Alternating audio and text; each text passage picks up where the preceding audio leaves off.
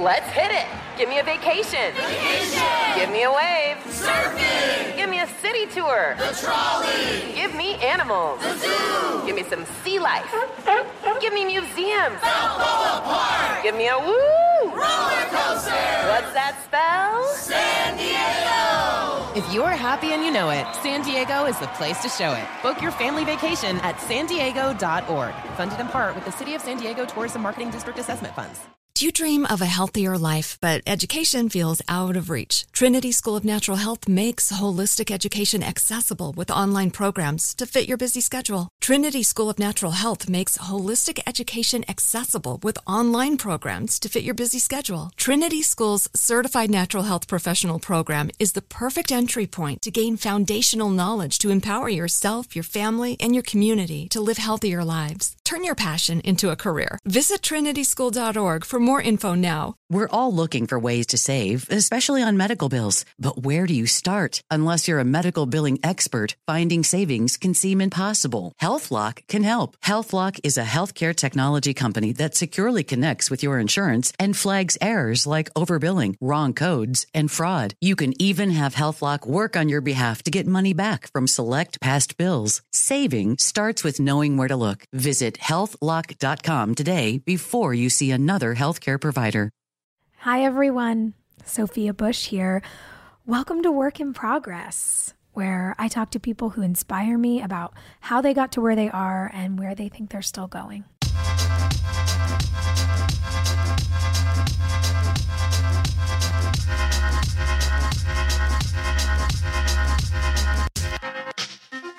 I'm so thrilled to welcome one of my amazing and inspiring friends to the podcast this week. Today, I'm talking with Kate Bosworth. She's joining us to talk about everything from her childhood to Blue Crush, to meeting and working with her amazing husband, Michael, and her newest and probably most raw project, Kind.est. It's a destination for her to open up, connect more deeply with people, to explore, to share the things that she loves, which you might love too, and of course, encourage kindness. She just launched it, and guys, it's so special. I hope you enjoy this conversation as much as I did.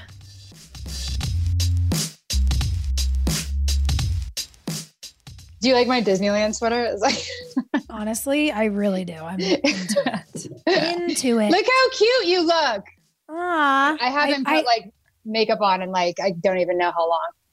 I had to put on a shirt and jeans today. I was like, I just got to do it. I got to do it. I don't know what to do anymore. I know. I feel crazy. I've worn sweatpants for 18 days. I know. It's really crazy. The idea of routine is one that I think people are intimately understanding right now. I'm so curious, and I want to get into that with you, because routine in our line of work is something you never really get to have. Totally. And for the first week of stay at home, self-isolation, quarantine during this pandemic, I was like having a consistent anxiety attack all day, every day, because I was like, I have this time. I should be productive. I need to do something. What should I do? I don't know what to do. I've never had so much time. And I felt like days were just going by in these waves of anxiety. And all I managed to do was cook and do laundry, which also is a lot. I called my mom. I was like, how did you do this my whole life? I don't understand. I think for me, it was, and I have this is one of like the main tentacles to fear for me, is the fear of the unknown. And I think that this moment really exemplifies that on a macro scale globally, which is, yes, we know that this will end, or we hope it will end, and we know it will end. We don't know when. We don't know what the repercussions will be. We don't know what the fallout will be. So I think that huge unknown umbrella from like the first domino is one that, is an intense one. And I think will be a real marker for mental health as a collective and as an individual, Yes. you know, it's going to be a real marker in history that way. Yes, I feel that so much. Wow. You know, because for the first time, I don't know, correct me if I'm wrong, in history, it's the first time where literally, you know, a huge majority of the world has to just stop and be still and either be on your own or with a small amount of people that you're living with. And that's it. That's it. Yeah. You know, it is so wild. And I was thinking about this the other day. I had this thought. I went for a walk outside in my neighborhood, and I said to a friend later on the phone, I said, is it just me, or are the birds louder? And I feel like I see more bees, and the air smells different. And my friend said to me, maybe you're just stopping to hear them. Right. I 100% agree with you. I know I just got chills having you say that, because I completely agree with you, and I smell, hear, and see the same things. It's almost like the world became like vibrant color. And you're right. For me, the sense of smell was a big one. And I didn't know if it was, you know, I think a lot of people have seen the sort of charts and the diagrams of the pollution lessening from people not literally functioning or being in their automobiles or whatever it might be. And the air feels so much fresher. Like I almost felt like, you know, I'm very far east with where we live. And I felt like I could almost smell the ocean. It was so fresh. And, you know, so it's such a challenging, dark time. And yet I think what you're saying and what I'm trying to do is find the silver lining in this moment. And what I found is, with all the time that, you know, we have at the moment alone, is a real moment of introspection, and like a deep dig of myself. And so when you say all of a sudden I have all this time and you don't know what to do with the fact that the hamster wheel stopped for now, you know, I found myself really looking inward, because I feel like we're either looking down at our phones or we're looking out at the world buzzing around so fast, but we really have to work hard to look inward. And, you know, it's why we meditate, or it's why we, you know, have our moments with friends that are for that, or that we see an acupuncturist, or that we set aside that time, or our therapist. And this is the first time in a long time for me that I've just done a real deep dive and looking inward and had the time to do it. You know, in the past for me, when I've decided to, when I've thought I really need to stop everything for a moment because it's becoming so overwhelming, I feel like I'm drowning. That's normally when I pull the ripcord and just literally say to everyone in my life, I need you to respect the fact that I literally can't communicate at the moment. I'm going to go, you know, inward. And so I have to stop time for myself, but it's very rare that literally the world says, hey, here's all the time in the world for you to do that. Yeah. I want to ask you about that, because I'm thinking, as I'm listening to you say that, what wisdom it requires and what a relationship with self it requires to be able to say that to your loved ones, to say, I'm in a state where I need a moment. And I want to go back and figure out how you got there. I always like to go back to the beginning with guests, and obviously things are so wild that we've jumped into the present. So, well, first of all, I actually feel like if we're going to go backwards, we should tell people how we know each other. And I was trying to remember, because I mean, I've obviously been a fan of your work forever and was like one of the million people who took surfing lessons after Blue Crush came out. But I'm trying to remember when we actually connected. And I don't remember if it was around a volunteer thing happening in LA or around something with I Am That Girl. But I remember was that it? Mm-hmm. That's exactly what it was. And I mean, that's got to be 8 years ago now. Yeah. I mean, that's the first time I feel like we had a deeper connection, but I feel like we've been in this crazy game for a while, you and I. this acting, quote unquote Hollywood game. And I think, I was really thinking about it myself, and I was like, when did we first meet and how did we first really connect? I do think it was from I Am That Girl. And I think it was longer than 8 years ago, actually. Yeah, maybe 10. God. Yeah. But I do think that I have somewhere in my mind that we had either bumped into each other, that we'd met. And I, just through industry things. And I tend to, when I meet someone who, has the life force like you do and the authenticity and the desire to connect, like that's like a plug for me, And I was thinking, because what we do is, it's very artistic, obviously, but it also has a lot of artifice to it. And thus a lot of people are attracted to the artifice in our industry. And I know you well enough to know that you are not an artificial girl. You're a deep girl. And I think that I in my brain, I know that was like an electrical spark for me when I met you, because I recognize that. Oh, yeah. Thank you. I had the exact same. I always say to people that I know who my people are by being in rooms like that, where I always feel uncomfortable and I always feel like everything is weird and I always feel like I don't know why I'm there. It triggers all of my fear stuff. I know who my people are because I'm like, that's the person I'm going to hang out in the corner with and have a margarita. Oh, totally. Like, let's just go hide in the corner. Yeah. I know. Yeah. It's always such a relief. Whenever I see you, I'm like, I have a huge breath out and then run over to you and cling to you. Yeah. I'm like, thank God we can be grounded right here and all of this weird shit can happen around us. Yeah. It's so crazy. So you, like me, you were born in California. That's right. Yes. I was born in La Cañada. And I grew up from middle school in Pasadena. Oh, that's so funny. Yes, yeah, right side by side. Very close. And my parents still, so my mom, she moved to La Cañada when she was 13, when her parents moved her there. And then that's why I was born there, because she never left. But she now she inherited the house that her parents gave to her. So she now lives in the house that she lived in when she was 13 in La Cañada. So it's really sweet. I have so many memories there. I moved around a lot as a kid, but when I dream or when I think of home, it's that house. So there's something really beautiful about the fact that it's come full circle.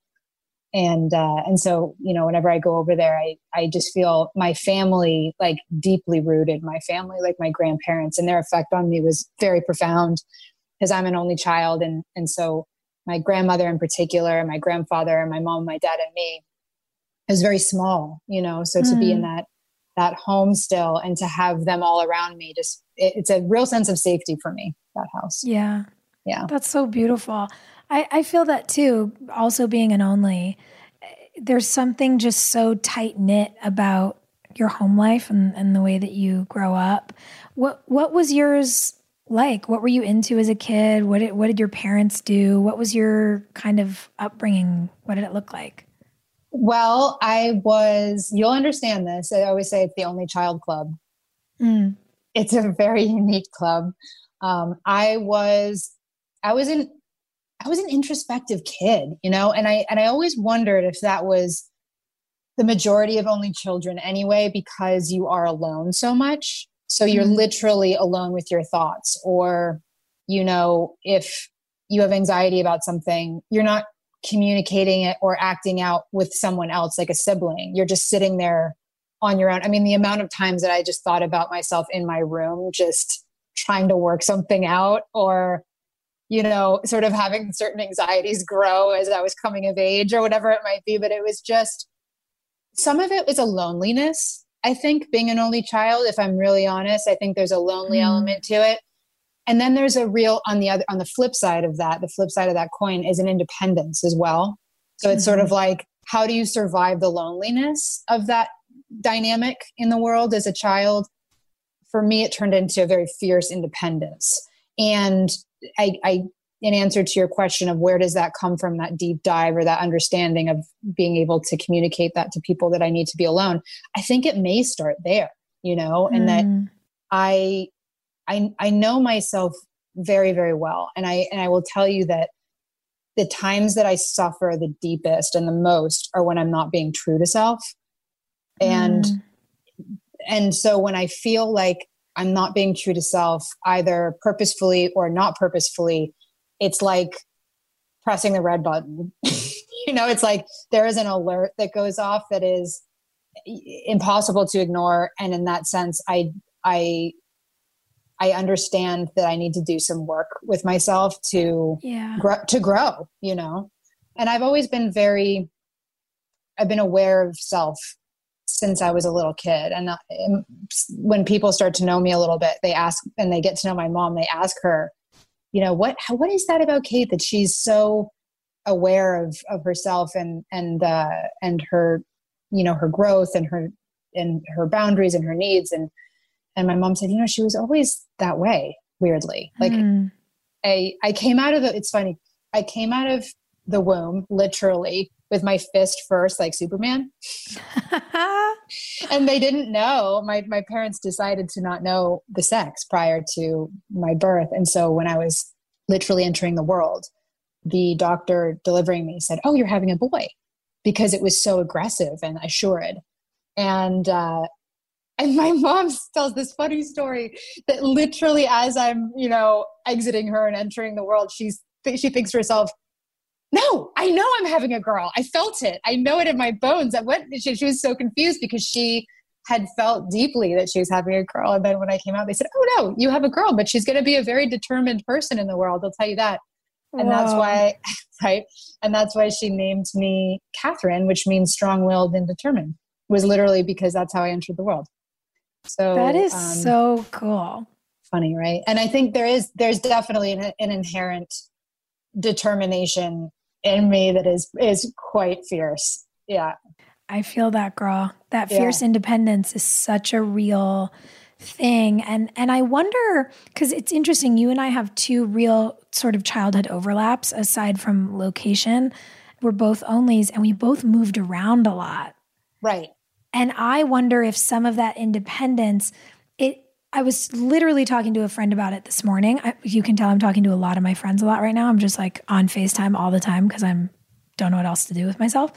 But I was saying, for me, I feel like sort of the gift of moving around a lot was learning how to fit in places. But then the flip side is I have friends who grew up in the same sort of school and community since they were in kindergarten, and they have these lifelong friends that I don't have because I was not really in a school for longer than a couple of years for the first, 13 years of my life or something. Do you think that there's something to that?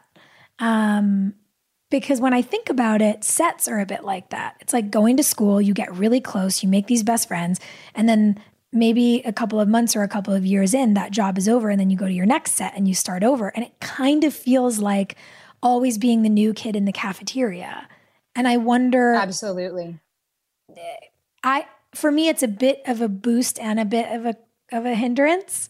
Do you feel that? Do you have that kind of double-edged sword? 100%. Absolutely. I mean, I would say you really hit it right on the head for me in that one of the most influential aspects of my childhood was moving around a lot as an only child. Mm-hmm. So you're right. We have a two-pronged similarity there. And I agree. I gained a real sense of independence from having to move around. And man, when you're walking into that new school, I mean, I walked in the first day of middle school as a new school and the first day of high school as a new school. And I'm telling you, that's scary stuff, It's like, it's already scary, even if you've grown up in the same town your whole life, but without knowing another soul and not knowing yourself even as well as you will as an adult. I mean, it's terrifying. Yeah. I will, it's funny from that experience, I gained two things and I'm able to articulate it a lot better as I get older. One was a little bit of a hindrance, which was I assumed a pretty intense layer of armor and that I had to undo as an adult because it wasn't serving my vulnerability very well in relationships. And that's something that is required for a, meaningful relationship, whether it's friendship or someone you're with. what it really gave me on the upside is this enormous amount of empathy. You know, when you say you always feel like the new kid in the cafeteria, to this day, if I'm on a set and I see someone eating alone, or I see a guest star or someone visiting for some reason, and they're just standing there, you know, entering the canteen and they don't know where they're going, I always get up and go sit with them, or I call them over, you know, because that feeling will never leave me. It's just, you know, that feeling of, I always say this, like, you know, I'm not one of those, you can't sit with us girls. I'm one of those girls that's like, you can always sit with me because of that, truly because of that experience of, you know, literally I would eat in the library because I was bullied in middle school so badly that I would just go and sit in the library and eat my lunch alone. And that's really where I fell in love with books. I mean, I'm a crazy avid reader, and they were my companions. They really filled a space of loneliness at the time, you know? So Armor on one hand, which, you know, again, didn't serve certain relationships very well. Right. And then also this in amazing kind of empathy. And so as an adult, the good news is that, you know, we have resources of amazing counselors and things that I was able to kind of diagnose this and understand it and then grow into a place of leaning into my vulnerability, which is something that I'm quite passionate about, actually. Yeah. Well, it feels so tremendously important because, to your point, whether it's the armor that we wear or the sense of humor that we develop, however it is we cope with our fear, those things can be great or they can be detrimental. You know, one of my best friends, Jed, is so funny because of the ways that he was bullied, and he realized he could be beloved if he was the sort of class clown or comedian. And I realized that like you, and maybe it's a thing with, you know, sensitive, introspective girls, who knows, but I learned to wear my own version of an armor. And people will say to me now, well, but you're so clear-headed and you always, you know, you look at things and you assess and you're so strong and you've always got a point of conviction. And it's like, yeah, for the world. But for myself, right. I'm petrified all the time. And I don't know how to talk about my feelings because I feel so many of them. And it's like, you don't realize that people don't know that inside you're still a scared 13-year-old kid. Totally. I mean, I found that, you know, I mean, we hear this a lot and I felt this a lot as a young woman, in that vulnerability can feel like weakness because you are exposed. Yeah. And anyone who feels exposed, any wound that feels exposed doesn't feel that great. So you're going, I don't like that feeling. Close it up. Get me out of here, you know? However, you know, the real strength and the opportunity for growth and connection when one leans into vulnerability is just mind-boggling, you know? And I've found that what has helped me is to literally say it out loud, you know, and I do it to I've been married, you know, almost 7 years and with Michael for almost 10, but it's still a struggle, a daily struggle, you know, in being able to identify and admit my vulnerability, you know, like it's still something it's difficult for me to do. And yet when I get to that core of, I'm sorry I acted that way. Actually, I'm feeling really, really vulnerable right now. It's everything turns, you know, everything flips. And there's a kindness that grows from that fertile ground, you know? I love that so much. I want to pause the conversation and repeat what you just said because I love it so much. I'm sorry that I acted that way. I'm feeling really, really vulnerable right now. Ooh, that changes everything. It changes everything. It's like if the wind was blowing one way, it just immediately blows south. Yeah. You know, if it was blowing north, it's blowing south, east or west. It really, and it's, you know, even with coworkers, you know, I mean, or friends, you know, we all learn certain behaviors that can be somewhat destructive when we don't want to feel a certain way. We don't want to, you know, admit our sensitivity or vulnerability because we're afraid. But to use that line, you know, you know, I mean, I said that to you before this podcast, you know, before this conversation. I said, I have to admit, I'm feeling vulnerable about a few things. And it just allows me to feel comfortable in that vulnerability. And it allows the other person to have a certain mindfulness, I think. And if I can go a step further, being in this exchange, being on the receiving end of that, what it allows for me is to know that you trust me enough to tell me that, and then I can hold you in that space. Right. I know that you need to be held in a way, in a moment, and how else would I have known that? You know, I remember when I learned how to really understand that no one in our lives, ourselves included, is a mind reader. You know, I can say in my relationships, I only know what you tell me, whether it's to a partner or to a friend. And so when we really, to your point, get vulnerable and tell people how we're feeling or what we need, then they can give us what we need and they can hold our feelings. Right. And then you can also, you know, I'll go a step further with that, which is then we can have a different kind of understanding or mindfulness with relationships that are worthwhile and positive, and ones that perhaps aren't the right match for you at that time. Because I think if a friend or a partner or, you know, whoever it might be doesn't honor that vulnerability and there's an abuse or some, you know, manipulation that happens, pay attention to that, you know, because it's a very difficult thing to expose yourself. And if someone doesn't honor that in the way that should be honored, then that's a moment to take a look at that relationship. And I think that's also important. Yeah. I think that's such good advice. Something that's sticking with me also, which makes me know I need to go back and ask more about it. You know, you talk about at 12 eating your lunch in the library, you know, retreating into the world of books to, you know, protect yourself, and also by proxy then expanding your imagination, you know, finding your love of reading. Do you think that then out of that sort of self-rescue, do you think that that's where you fell in love with storytelling? Do you think that's what paved the way for you to want to have the career that you have now? 100%. I always say it was my love of books, and still is my love of books, that opened that creative artery for me rather than movies.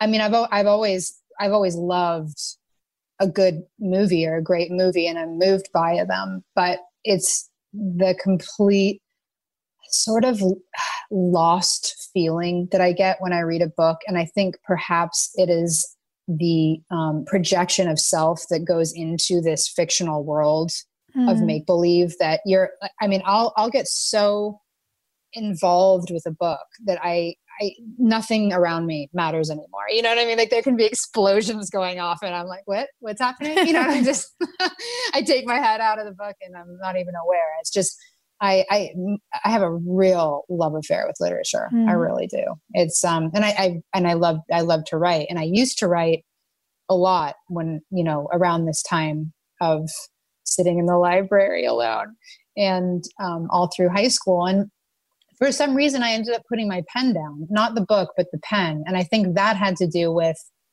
starting to read screenplays and feeling like that was someone else, you know, that was someone else's space. It wasn't my space to write. That was the job of someone else. And I think that actually had to do with starting to read a lot of screenplays and feeling like, and you'll understand this, I'm sure, feeling like I am only supposed to be in one lane. And granted, remember, this was 2001. I was fresh out of high school and moved from the South Shore of Boston back to LA to try and be an actress. But I've always had so many creative interests, and like really, I feel like my purpose is to connect. It's not to be an actress or to nail that scene or to win an Academy Award or to write a book. It's really, for me, my main purpose in life is to connect and connect as deeply as possible. I think that that's so beautiful and so key, because then you understand who you are, not who you are in your career. Right. And those are two very different things. And to go to the beginning, back to the beginning of our conversation, that's the difference. Like when we first connected, we both, I think, recognized subconsciously the truth in each other of, oh, that's a person who cares about existence, not what exists in this room. Absolutely. That's so well said. And I just think it's so important to find purpose and identification beyond what we all do. Because if it's just about what you do, you lose yourself. And I've seen it, as I'm sure you have. And one of my favorite terms that you shared with me was the long game. Woo! You looked at me recently. We were in one of those rooms and we were sort of clinging to one another. And you said, you're a long game girl. And I love that so much because it sort of perfectly coined how I feel inherently, and who I love most also have that with them. It's like you're a long game girl. It's not about who's in this room right now and who do I need to talk to get, It's there's a long road here. And what decisions and what relationships and what connections, are we going to nurture to thrive on that long game? Yeah. And it's interesting because I think and I'm only able to really discuss this in my, mid late 30s, 37. And when I look back at the 18-year-old girl who moved on her own cross country to try and be an actress, I can't even believe I did that. I look back on that girl now and I think, oh my gosh, you were so tiny and vulnerable in the world. At the time, I didn't think that though. At the time I was like, I've got this down. I thought I knew everything. But I do look back on that girl and I think that probably the influence of people around her, that I did feel like I was supposed to only stay in one lane. And I felt like if I liked fashion, or if I was interested in writing, or if I was curious about reading more, or whatever it might be, that wasn't the right thing to do, or, that wasn't acceptable, and that I should just stay in one lane and I should just be an actress. And if you're not an actress, then you're spilling into too many places and that's confusing for people. So you don't want to do that. And it's something that I really struggled with. I know I had conflict with when I was younger, because again, going back to the feeling that I suffer if I'm not being true to self, I remember thinking to myself, but I have so many interests. I just deferred from Princeton at 18 to come to LA to try to be an actress.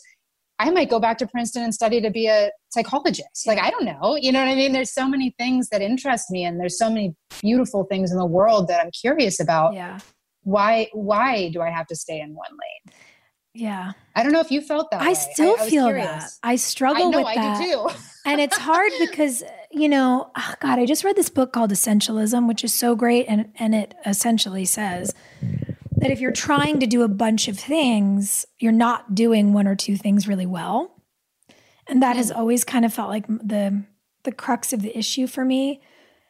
There's so many things I'm interested in, and I have my hands in so many different pots, whether it's politics, activism, what's going on in my local community, what's going on around the world, making art, the news, journalism, the list goes on.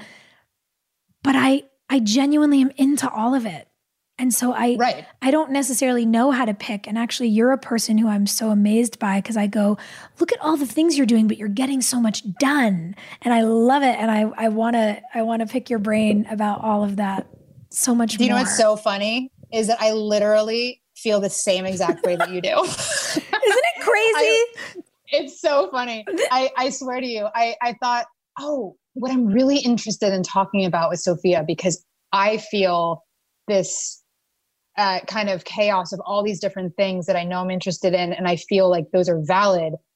And yet I feel like she has everything totally, solidified in a way that I don't. Girl, you know what I just did? I just bought a whiteboard and I put it up in my kitchen and I wrote out lists of all the things I do and the things I spend time on every day and the things I want to be doing. And I was like, it's going to take me 8 lifetimes. What am I going to do? What am I going to do?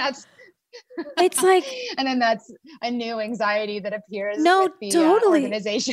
and then there's this thing. And for me, I'm so glad that it's rooted in, pride and appreciation of my friends. But even prepping for this, I'm looking at, the technical gear that you and Michael are working on for filmmakers. And I'm looking at your making Nona, and I'm looking at your movie that's coming out. And I'm like, how is she getting all of this done? She's so amazing. I need her to teach me how to do this.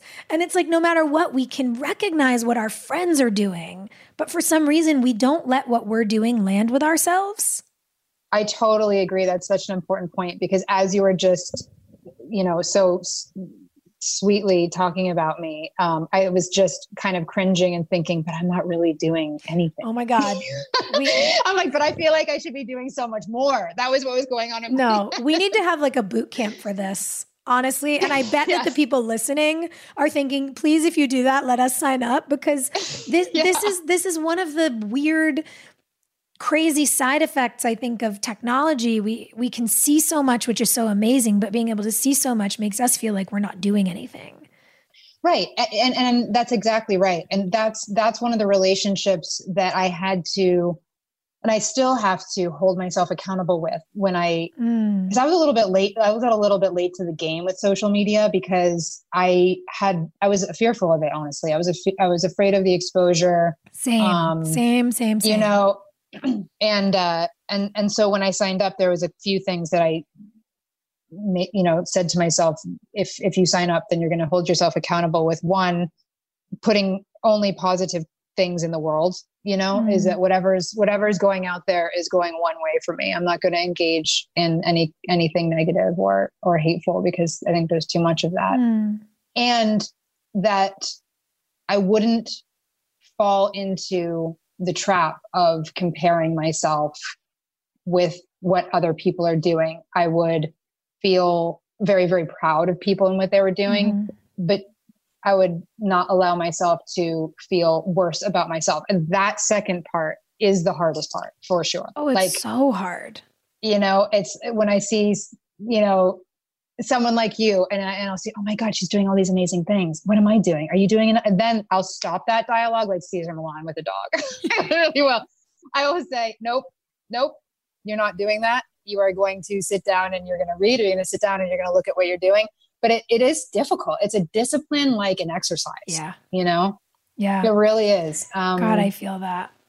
Yeah. Do you think, because it's so funny, we all, again, can see each other. And I think about, you did your first movie at 14, right? The Horse Whisperer you were 14. Yeah. Like you did a major motion picture before you could drive.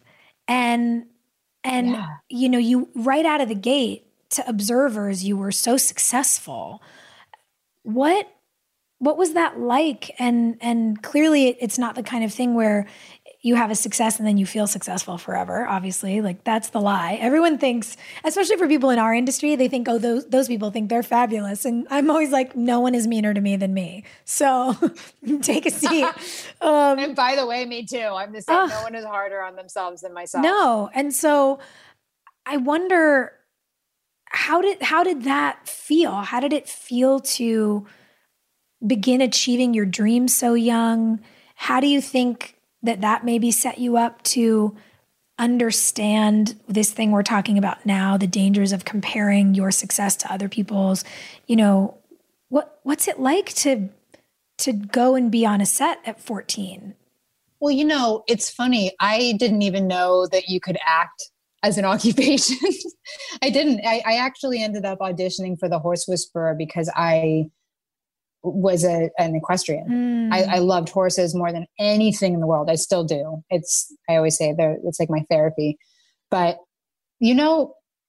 how when there's a movie, a larger movie, a studio movie that has a specific skill like horseback riding or surfing or ballet or something where, there's something inherent that the performer is going to need to know. That's a difficult skill to have. Yeah. You kind of hear if you're in that skill, like I was show jumping every weekend, and I really wanted to go to the Olympics. Honestly, that was my dream. Wow. But, there was kind of word around the barn that Robert Redford was casting a movie out of New York, and I was living in Connecticut at the time, and that he was having open casting calls because he didn't want to have traditional actresses in the role. It was important for him that he had young girls who had a true affinity with horses.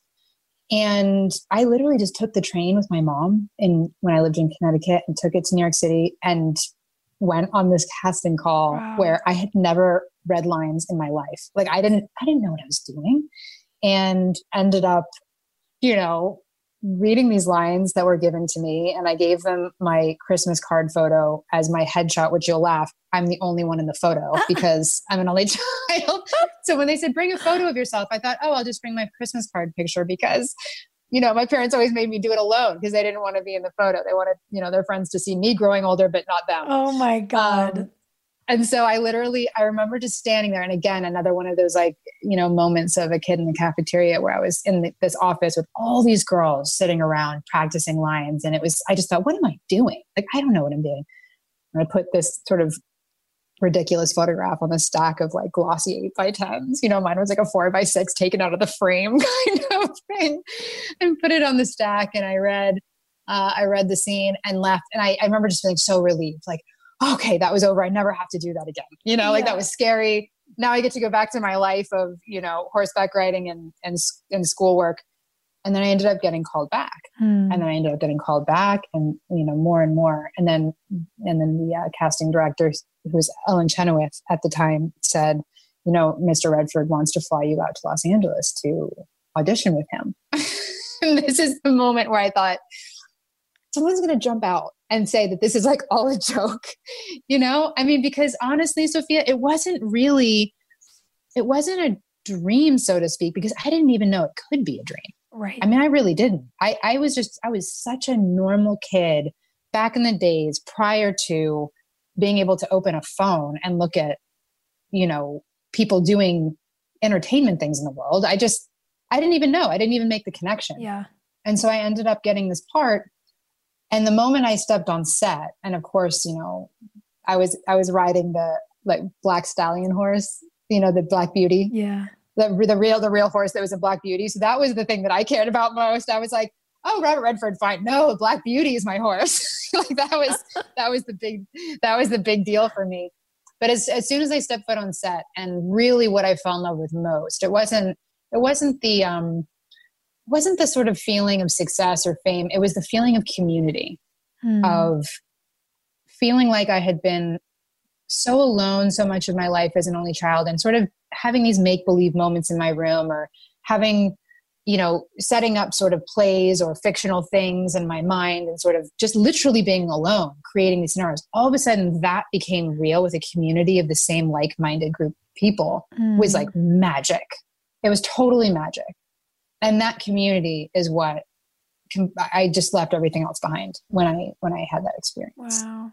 And so, sort of that was a very long-winded answer to your question, but the idea of feeling like success, I felt like the biggest fraud. I really did. I felt like I had tricked everyone in thinking that I knew what I was doing. And I carried that with me for a very long time. I still do. Oh, by the way, so do I. And you know what makes me feel better?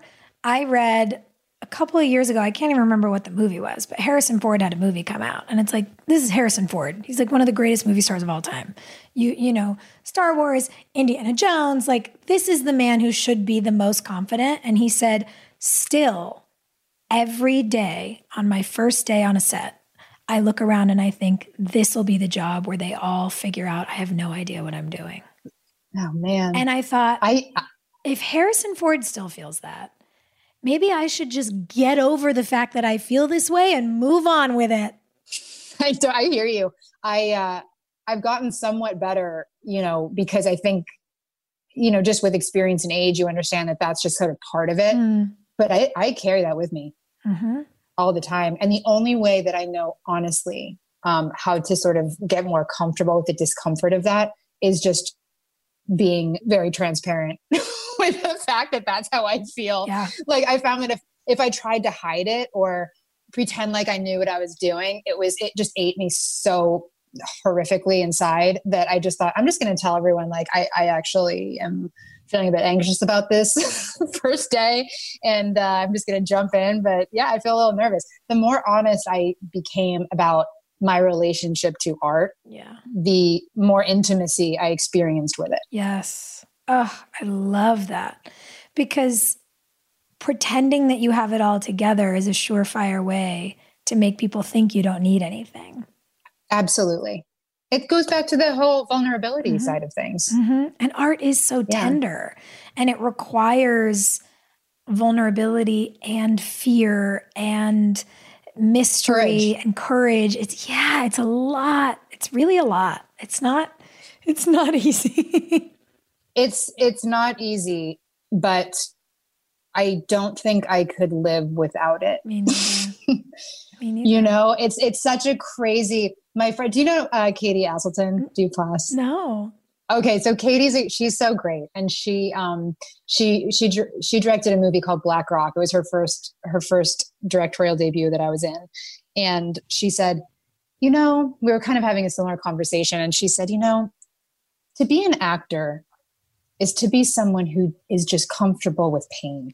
Woo.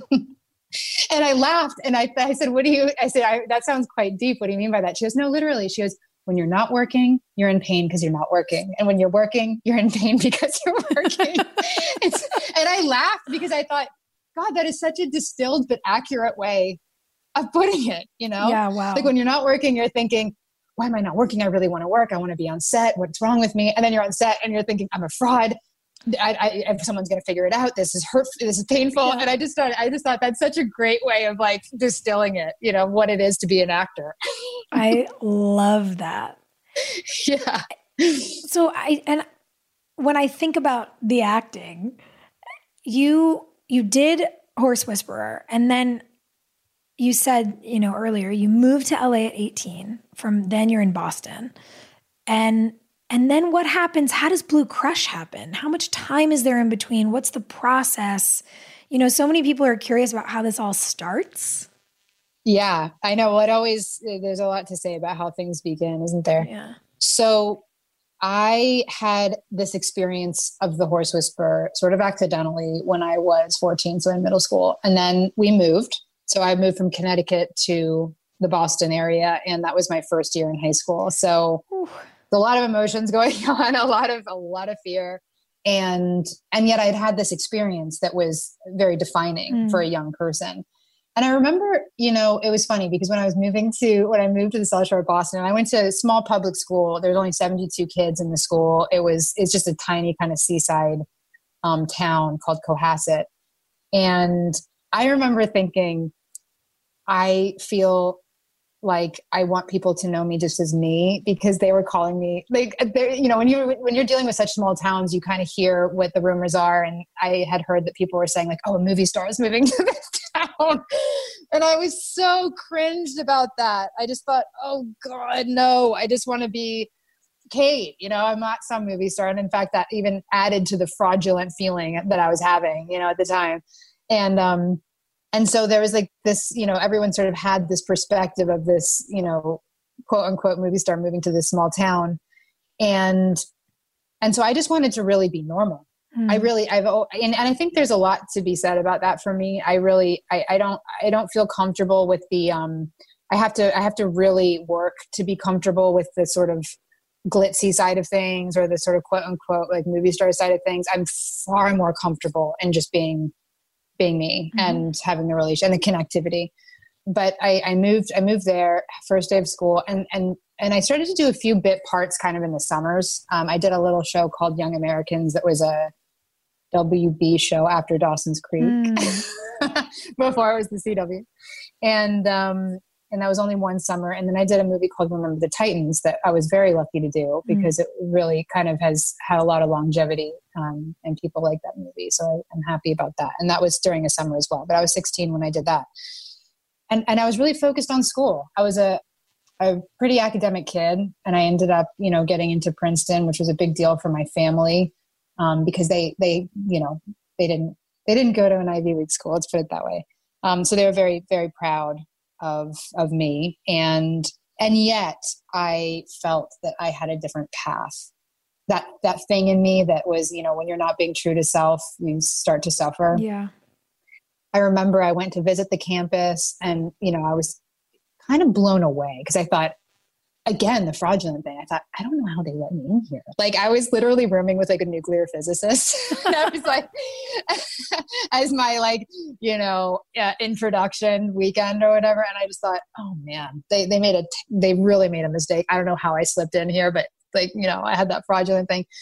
And I just didn't feel like that was going to be the right way for me at the time to go to college. And so I ended up deferring, and I thought to myself, I had made a little bit of money, enough for 1 year to sustain myself independently in LA from the little parts that I'd done in younger.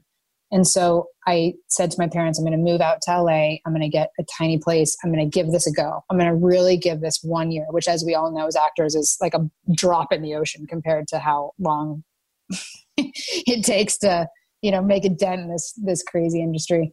And so I did. I moved out here. I was very, very lonely. I didn't even know how to meet people because I was 18 and obviously I couldn't go to bars or anything. So I would literally go to the Coffee Bean and Tea Leaf on the corner of my building and sit just to be around people because otherwise I was just constantly alone.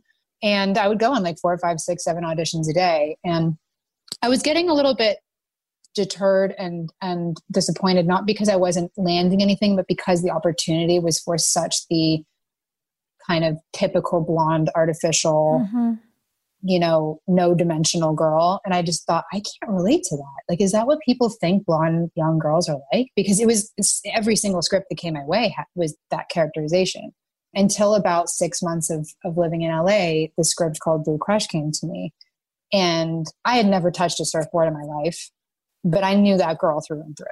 Like I knew what it was like to love something so deeply and to want something so badly and to have the kind of grit and determination that this girl had and the vulnerability and the fear and the doubt and the self-doubt, all the things that I was experiencing in that moment was crossing over with this character. And it was kind of one of those really magical moments. And I realized how rare they are. And the older I get, it's like magic in a bottle where it's you and the character colliding. Yeah.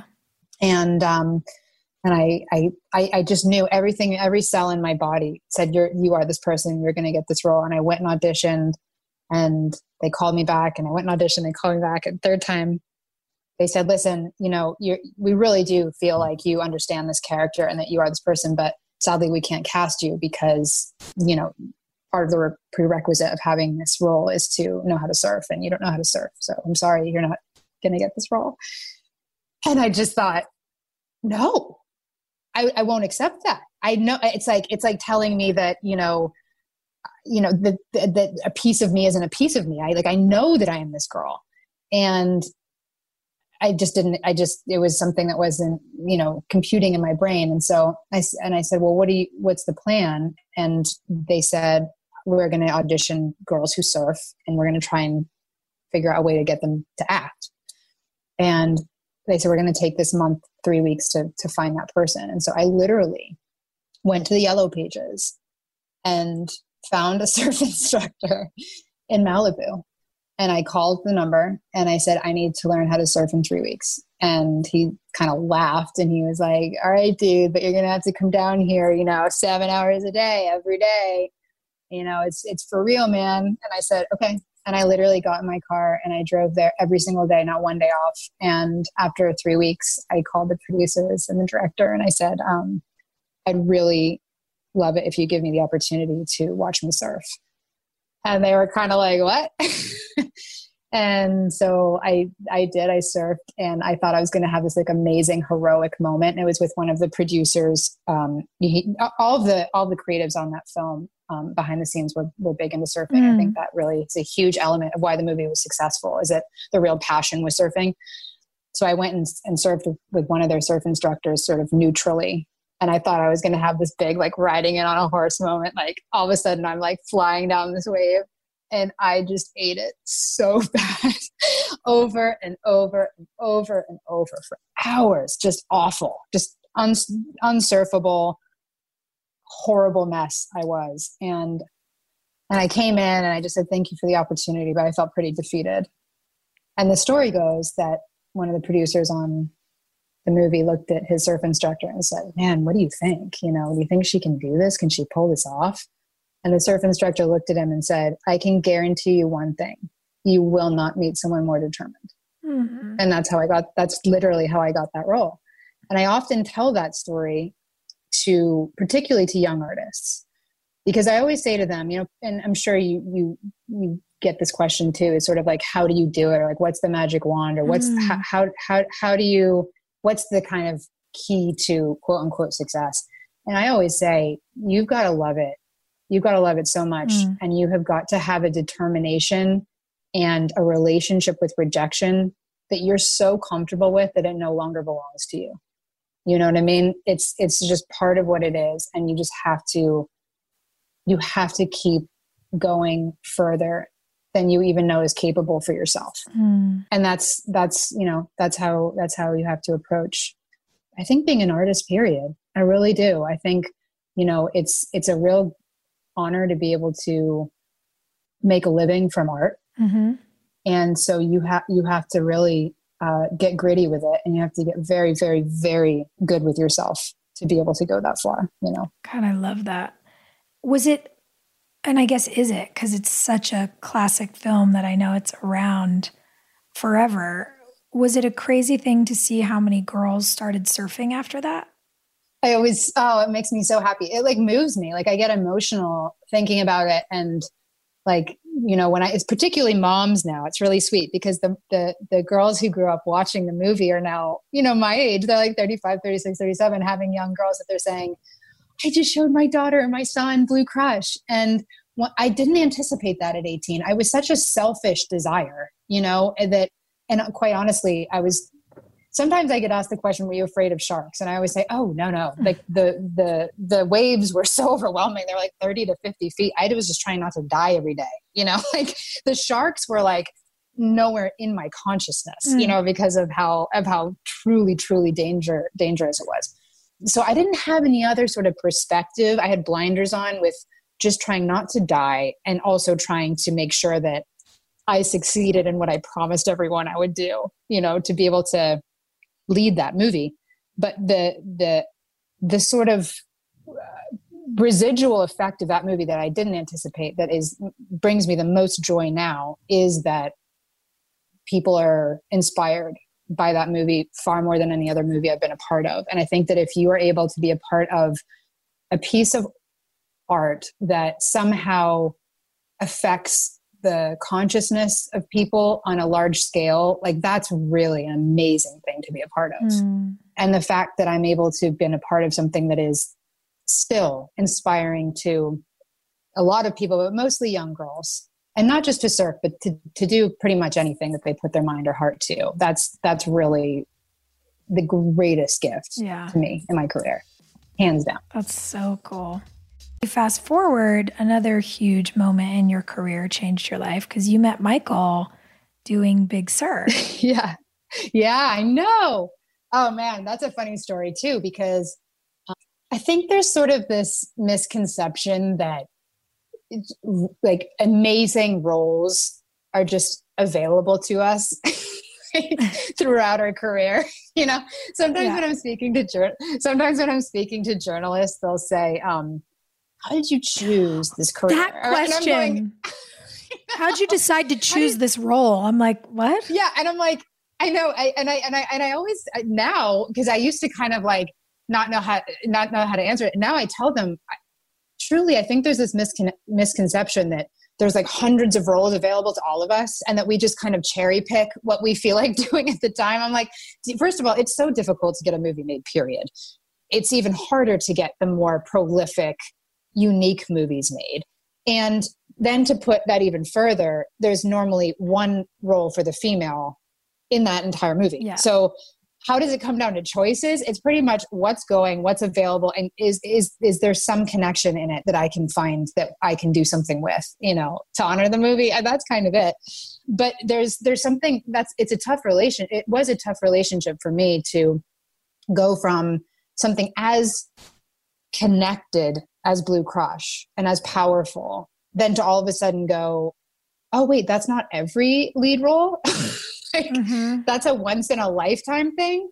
oh, okay. I mean, and that's I kind of reverse engineered my career that way. And that, you know, you kind of like, in many ways, I think a lot of actors sort of are reaching for the role that defines them. I sort of feel like I got that straight out the gate in many ways, which I'm so grateful for, but it did set the bar pretty high, and sort of, I kind of struggled with the idea of a career for a while rather than constantly hitting that note, which is an impossibility for sustainability, unless you're Meryl Streep. And then you can. Meryl is a god. Yeah, Meryl is a god. She can do anything she wants. But the sort of long of the short is that, you know, the 20s were challenging for me because I always felt, again, that, you know, very connected to self, and yet it was a very confusing, painful time. It was my most painful coming of age time was in my 20s, particularly my early 20s. Same. Oh, wow. God. I mean, I just, that was a rough moment.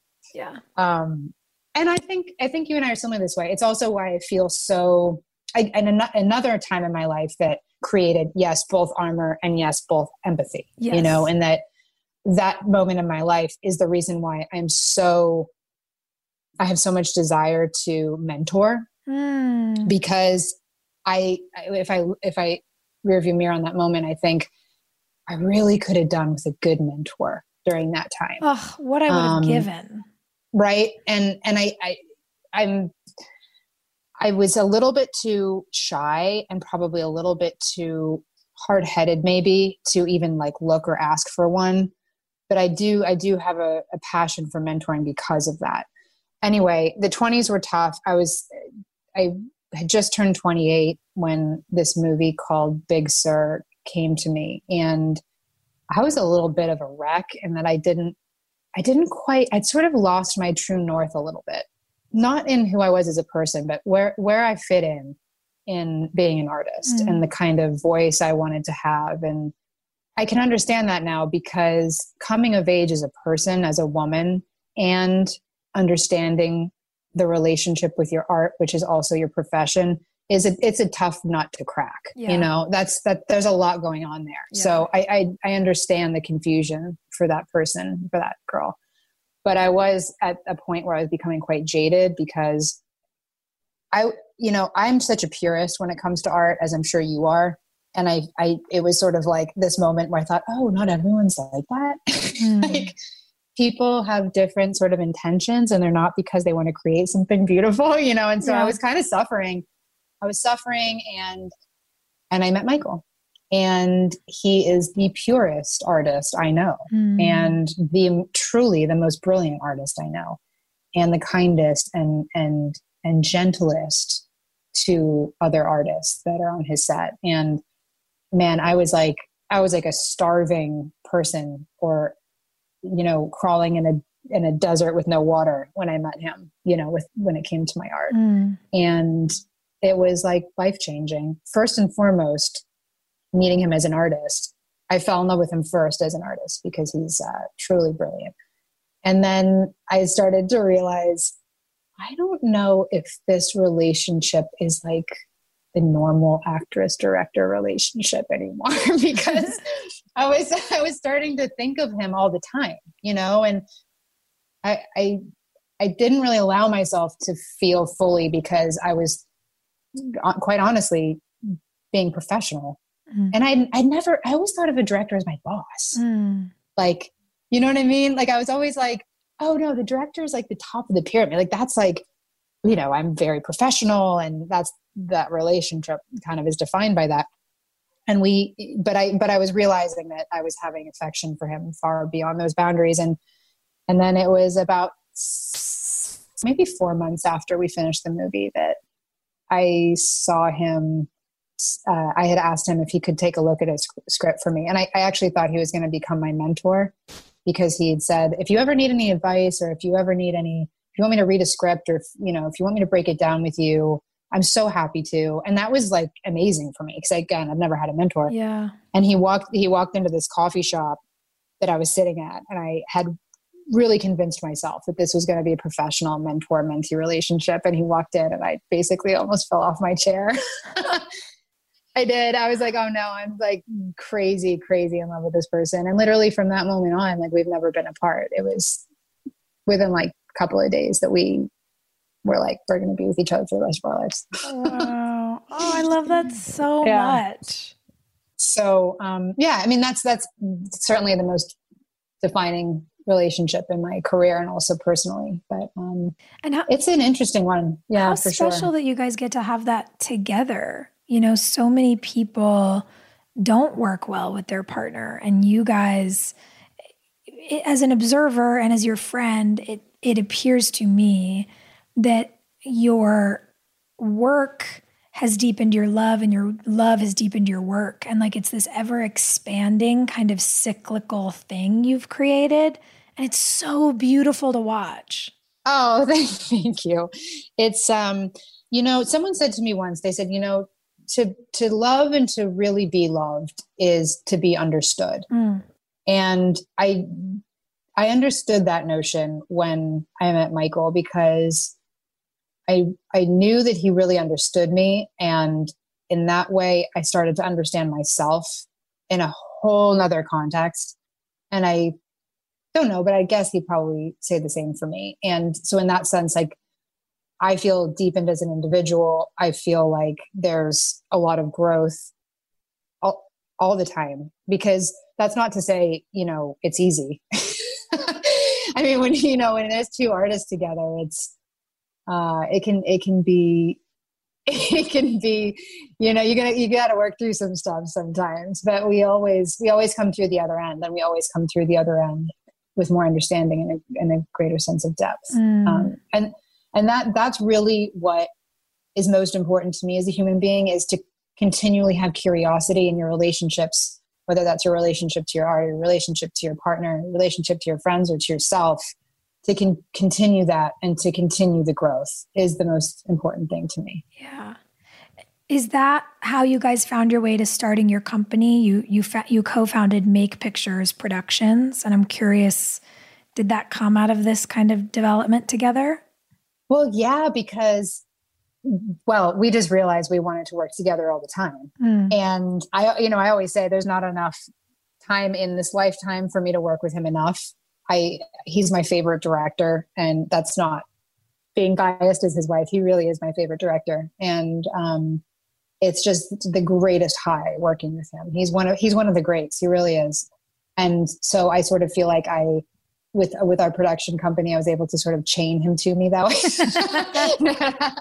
No, it was more of, just realizing that we had stories to tell and we wanted to tell them together. And whether that was him directing and me in it, or both of us producing something, or he's very much encouraged me to direct, which I really like to do. I was very intimidated by it. And I felt like, again, that was something someone else did, sort of that going back to the beginning of our conversation of stay in your lane. And he's really an extraordinary partner to me, in that he encourages me to step outside my comfort zone and encourages me that, no, you will make a great director. I know it. And he has more faith in me than I have in me. And that's a really incredible thing to have, in a partner, especially when things are hard, especially when you're feeling uncomfortable with stepping outside your comfort zone. To have that kind of a cheerleader in your core is amazing.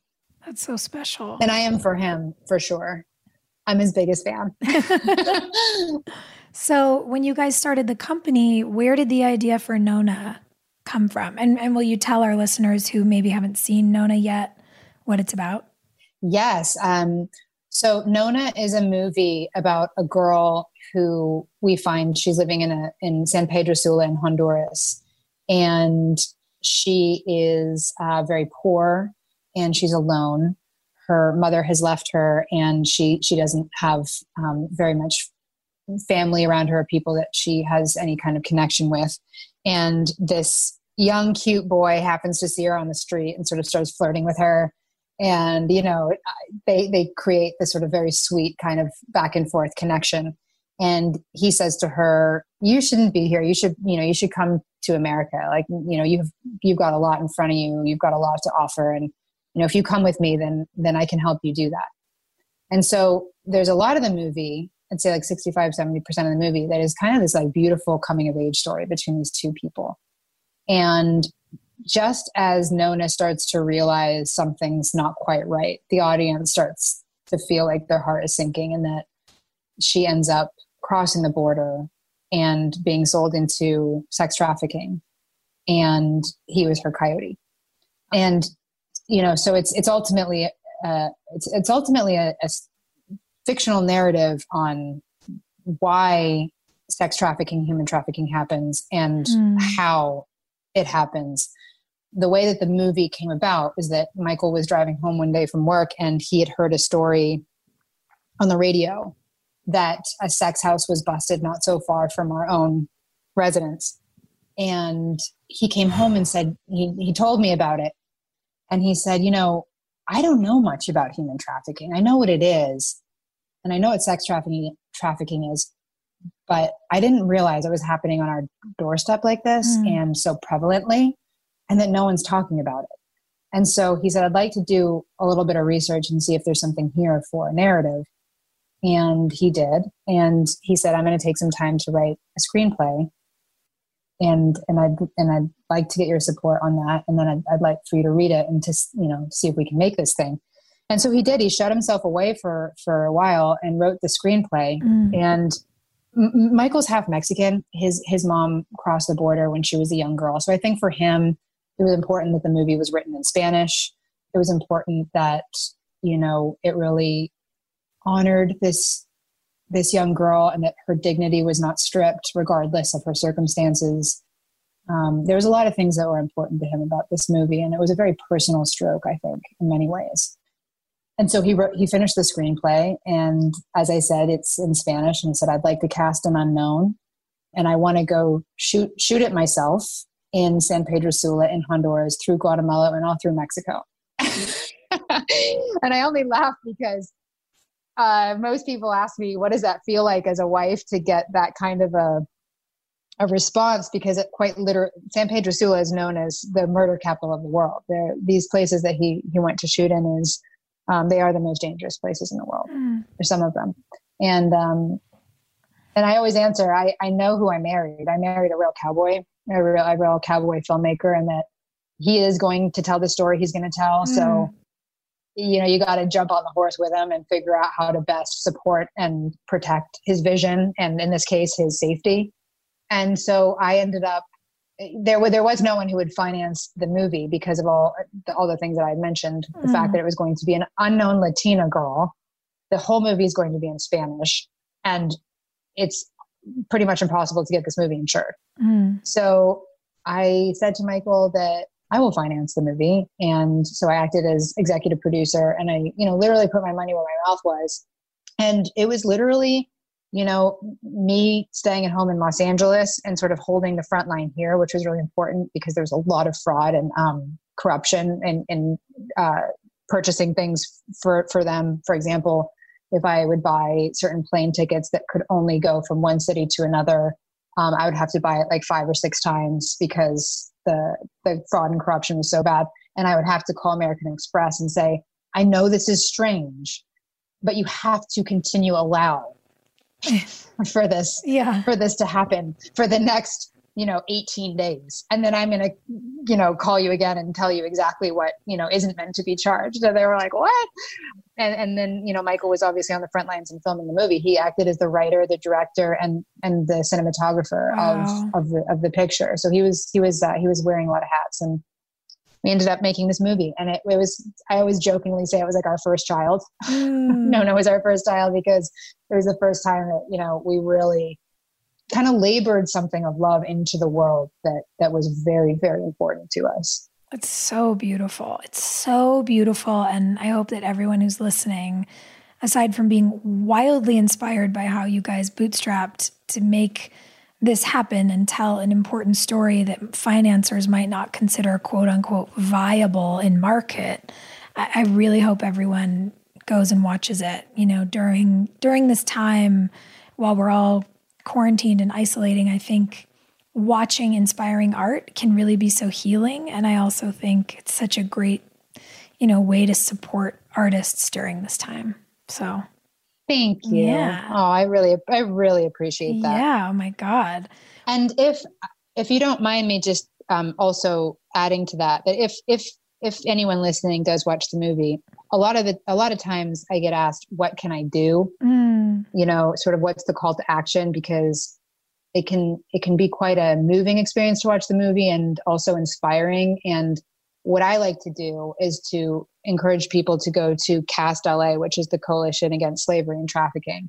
And they do a phenomenal job of combating sex trafficking and human trafficking, and also helping survivors of human trafficking find their footing again in the world. They're an amazing group. Love that. CAST LA. CAST LA. Okay. Yeah. Awesome. And moving forward from that, with that experience under your belt, what comes now? You guys, you have your company, you have this initiative you run out of Montana, you're developing new things, a Sharon Tate biopic. I mean, what's coming? We have a lot of spinning plates. And as you know, it's, we there's a lot of interest, and then the plates spin at different times and they land at different times. So it's, I'm not quite sure which one will land next. What I can tell you is something that I've been working on. Yay, we're going to talk about it. Do you mind? Do I mind? No, I'm so thrilled. I just, I don't, oh my God. I never want to pressure you into sharing something, but oh my God, I want you to tell the world so badly. Well, it's the reason why I thought to sort of bring this up now is because when you were saying what's happening next, as I'm sitting here in quarantine, like everyone else, I don't have control over the production that's going to go next, because we can't mobilize a crew.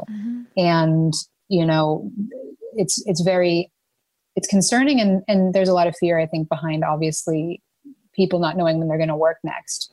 But what I can say for myself is that there's something that I've been working on for a little over a year now, and it is a space. It is something I call my little corner of the internet, but ultimately it's a blog, and it's called Kindest. And that is spelled KIND.EST, which means it is a space that is established kind. I love that so much. Oh, thank you. And ultimately it was born out of a very heartbreaking experience for me. I lost my grandmother a little over a year ago, and she is like my favorite person in the world. And it was a very difficult loss for me. And I was with her when she passed, which was a profound experience in itself, and one that was absolutely defining in my life, and a real honor to be there with her and help her pass. But with that said, it was difficult to go back to everyday life and life as we know it. And so as I started to, after about a week of that experience, open emails, or my fingers sort of, habitually clicking to Instagram, it was like walking into a room that I didn't want to be in, because I didn't know how to experience and process grief in the modern day world, in our digital age. Yeah. And I thought to myself, if I feel this way, there has to be other people feeling this way, because we are experiencing grief all the time. It can be the loss of a loved one. It can be the dissolving of a relationship or a friendship or whatever it might be. Heartache, loss, grief are things that I think we don't have a lot of patience with in today's world. And I thought, I wish we could have a dialogue about that, grief in today's world. And that's literally how this blog was born, because I thought, well, why don't I pick up pen to paper and write about it?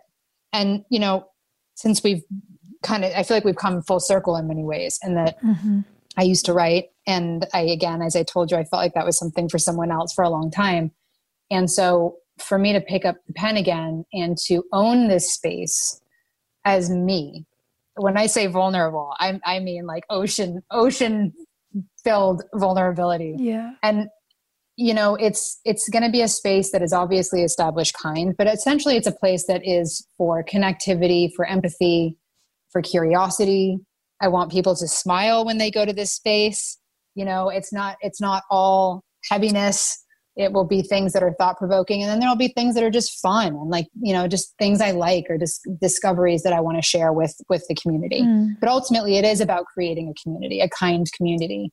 And why it's so vulnerable to me, honestly, because I had to think about this. I could have put this out a while ago and I didn't. And I thought to myself, why have I been delaying this? And I really do believe it's because it's a leap from me that feels vulnerable in a way that is exposing me as Kate. It's not Kate that on a red carpet, or it's not Kate the actress. It's really just me. And I'm very excited for that. And also a little bit nervous. But I really hope it's something that people connect to. And I really believe as we sit in this moment of uncertainty that there is a lot of opportunity to be introspective and to get to know yourself more and to lean into yourself, even when it's uncomfortable or hard, because that really is where the ground is most fertile to grow. Yeah. Oh, I'm so excited for this to launch. I just can barely contain myself. Thank you so much. It's a seedling. It really is. And it's funny because sometimes, I imagine anyone listening would think, oh, quote unquote celebrities, they have like a staff of people like creating these spaces for them. And I can guarantee you, it is literally just me. It's myself. And like, thank God for a few friends who are helping me on this adventure. But it is not a room of, people hired. It is truly a reflection of me. And I'm very, very excited for people to come on in and see what it's about. I'm so excited for it. I really am. The only prerequisite is that you've got to be kind. The internet needs a kind corner. So thank you for making one for us. Yeah. When you talk about quarantine and introspection, that's really where we started today, just talking about what this has all been like. You're mentioning that you've had time to reflect. For people who maybe don't know where to begin, who are stuck in the anxiety and don't feel like the realizations are coming so easily, how are you doing that? We're 21 days into this, or however long it's been here for us in California. How are you taking time to create space for introspection? How are you making those questions feel like they're getting you somewhere? I have been doing a few things. I've been cooking a lot. I love to cook, and my husband hilariously is an amazing baker. I'm like the world's worst baker. But we've sort of flipped the traditional husband-wife narrative on its head. Like, he's the most amazing baker and I'm just like a disaster. But I do love to cook. So there has been a lot of things sort of on the stove and in the oven of our house. And I do think there's something quite therapeutic about that. Yeah. I was actually very intimidated to learn how to cook. But when I was 28 and I became an instant stepmother, I thought it was pretty important to learn for a growing young girl. Yeah. Jasper was 12 at the time. So that was why I learned to cook. But I love it now. I think we had talked about this, and I think a lot of people are experiencing a lot of walking at the moment. Yeah. And you're like, we had said how, the air smells fresher, or, you can see more vibrant colors, or more bees buzzing, more butterflies going. And I agree with you. I thought, is it just because it's spring, or is the air literally fresher, and are things literally more vibrant because we have stopped? As human beings, we have literally stopped. So we've allowed other things to grow. And of course, I love to read, as I've said. But one of the things I've taken on, a friend of mine challenged me to this for the month of April, and I'm really glad she did. When I pick up anything that I inherently feel like I'm immediately not good at, I toss it aside very quickly. I'm like, yes. Are you like that? Oh my God, it's so hard for me. The disaster of being a perfectionist is you want to be really good at something, but then when you're not, you won't devote the time to become good at it. I know. It's so crazy. That's one of the, it's funny. I'm going to challenge you to that. Okay? I think during this time we should take a look at what that is in us and try and love that space about ourselves a little bit more. Because I think I'd like to grow in that area a little bit better because I probably have some missed opportunities because I've tossed things aside because I wasn't immediately perfect at it. Yep. But one of them for me is meditating. So I literally, the first time I tried to meditate, I just thought, I'm so bad at this. I can't still my mind. I can't breathe in and out. I don't even know what I'm doing. I'm not good at meditating. And I just literally threw it aside. And a good friend of mine said, can I challenge you to a month of meditation? And wow. I thought, yeah, you can. So that was an amazing opportunity that she offered me. And so I'm on day 3. Awesome. And day 1, I was super proud of myself. Day 2, I was very frustrated with myself, but I worked through it. And day 3 is yet to be seen. I'm gonna do it as an evening meditation. But that's one thing that I'm experiencing and leaning into. I love that. And I one of the things that I've loved doing is connecting with friends. I think a lot of people are doing this. Is just the silver lining, I think, in this dark time is that we are truly experiencing an incredible global empathy.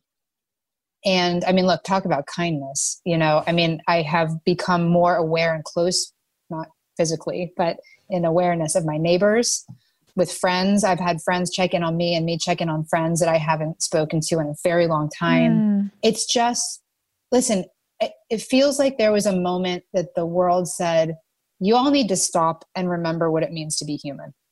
Yeah. What is the unique quality of being a human being? I feel it's that. Love. Yes. And if we can become more empathetic, more loving, more connected, more vulnerable and comfortable in our vulnerability from this moment, I think that, there's a lot to be had for that, Yeah.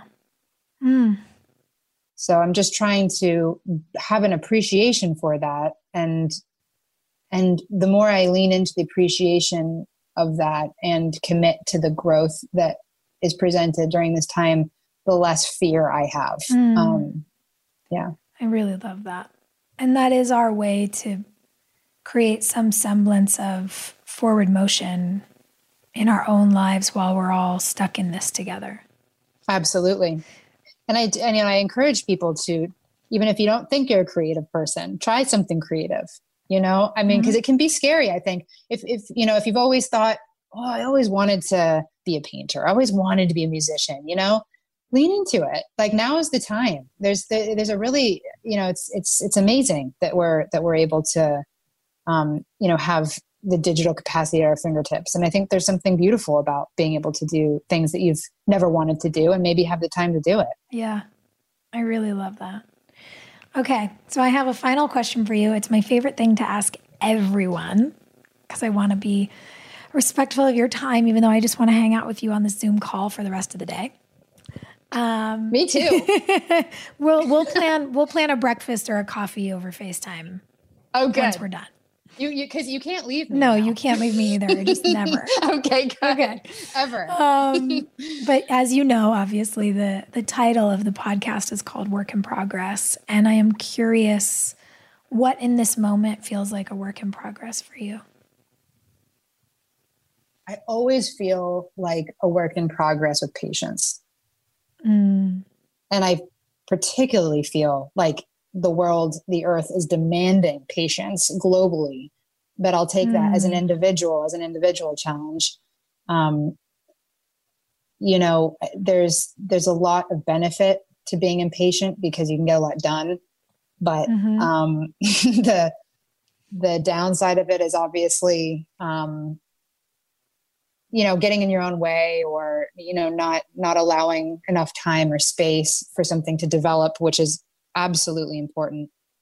My husband said to me when he first met me, darling, one day you're going to learn to be a more patient gardener. Ooh.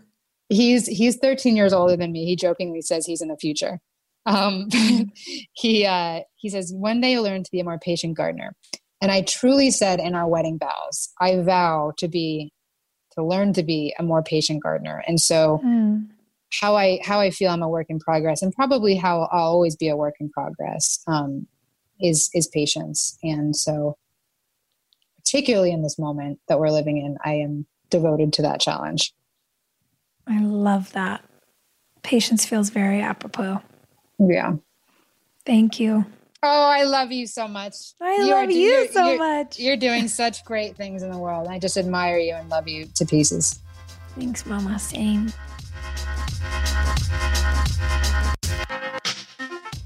This show is executive produced by me, Sophia Bush, and Sim Sarna.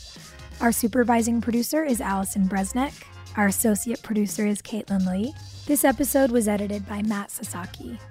And our music was written by Jack Garrett and produced by Mark Foster. This show is brought to you by Cloud Brilliant Anatomy.